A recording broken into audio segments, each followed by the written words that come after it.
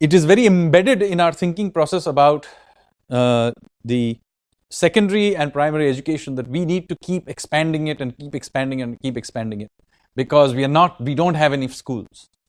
Oddly enough, we now actually have more than adequate schools in most parts of the country. There may be some parts of the country where we still need to build new schools, but actually, given the sharp decline in birth rates across India, there are parts of the country which have too many schools.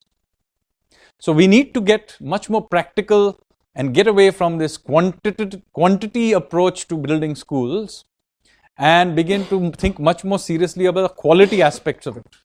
Building ever more schools is actually a waste of time in many states in the country, whether it is in Himachal or Kerala, probably very shortly in West Bengal. There are many, many places where there are simply not enough kids. So we need to begin to consolidate them and think seriously about quality, not so much about quantity. So that is about school education. As far as university education as well, we have actually built a large number of engineering colleges, this, that, the other. Again, we are building too much without thinking through quality. One of the major problems now is inhabiting these institutions with teaching staff. There are huge shortages of professors and faculty in many of these institutions, and we need to begin to, again, quality is an important part of it. Also important to it, and this goes back to our issue about urban issues, we have ended up separating our education system from life in general and our urban landscapes in particular. Now you may think, why am I talking about this? And I'll show you why this is absolutely critical. Whenever we build an institution, whether it's an IIT, IIM, whatever, we go and catch hold of another 300 acres, build a wall around it, and let whatever will happen inside it. What we are basically doing is separating out our intellectual life from the wider urban landscape. Now, think about the great cities in the world. All of them have great universities embedded in them. Think of Boston without Harvard, MIT, Boston University, etc., etc. Think of London without LSE and King's and University College and so on. Think of New York without NYU or Columbia. And this is how Indian cities were too. I mean, some of our best colleges are not large 300-acre.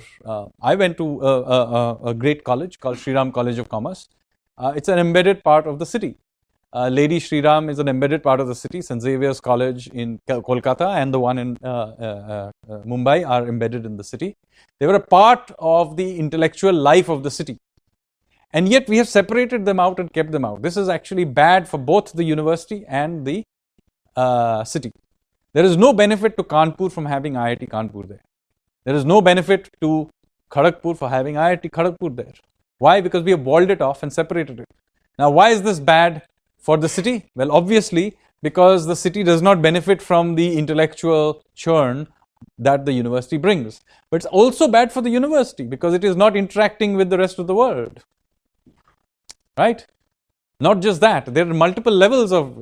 So, for example, one of the reasons you have a problem with faculty is because we tend to think of our universities as factory towns. As if the idea is that the professors will go to teach, their wives will sit at home and darn their socks, and the kids will go to the local company school to study. That is not how life works anymore. What do you expect of the social or family lives of the professors? The way we are building our universities out in the boondocks is a waste of time. It is also a waste of time because the way we are going to impart education going forward is going to fundamentally change. Gone are the days where you could educate people till the first 20 odd years of their lives, and then they spend the next 30, 40 years, go out and use that knowledge they had acquired to do things. This is not how things work anymore. It's all become about lifelong learning. Otherwise, what will happen is that technology will change, but the guy who's actually taking the most important decisions, i.e. the most senior-most person in the thing, is the most ignorant about what the current technology is. That world is gone. You now have to go into the world where you and I will go in and out of educational academic environments. And similarly, the academic environment will be continuously imbibing new knowledge from the rest of the world. In this ecosystem of interaction, these walled off institutions are a complete waste of time. So we need to rethink our education in a completely different way. It's not just about upgrading our curriculums in the current framework. The framework itself is rotten. And we need to think about this completely differently.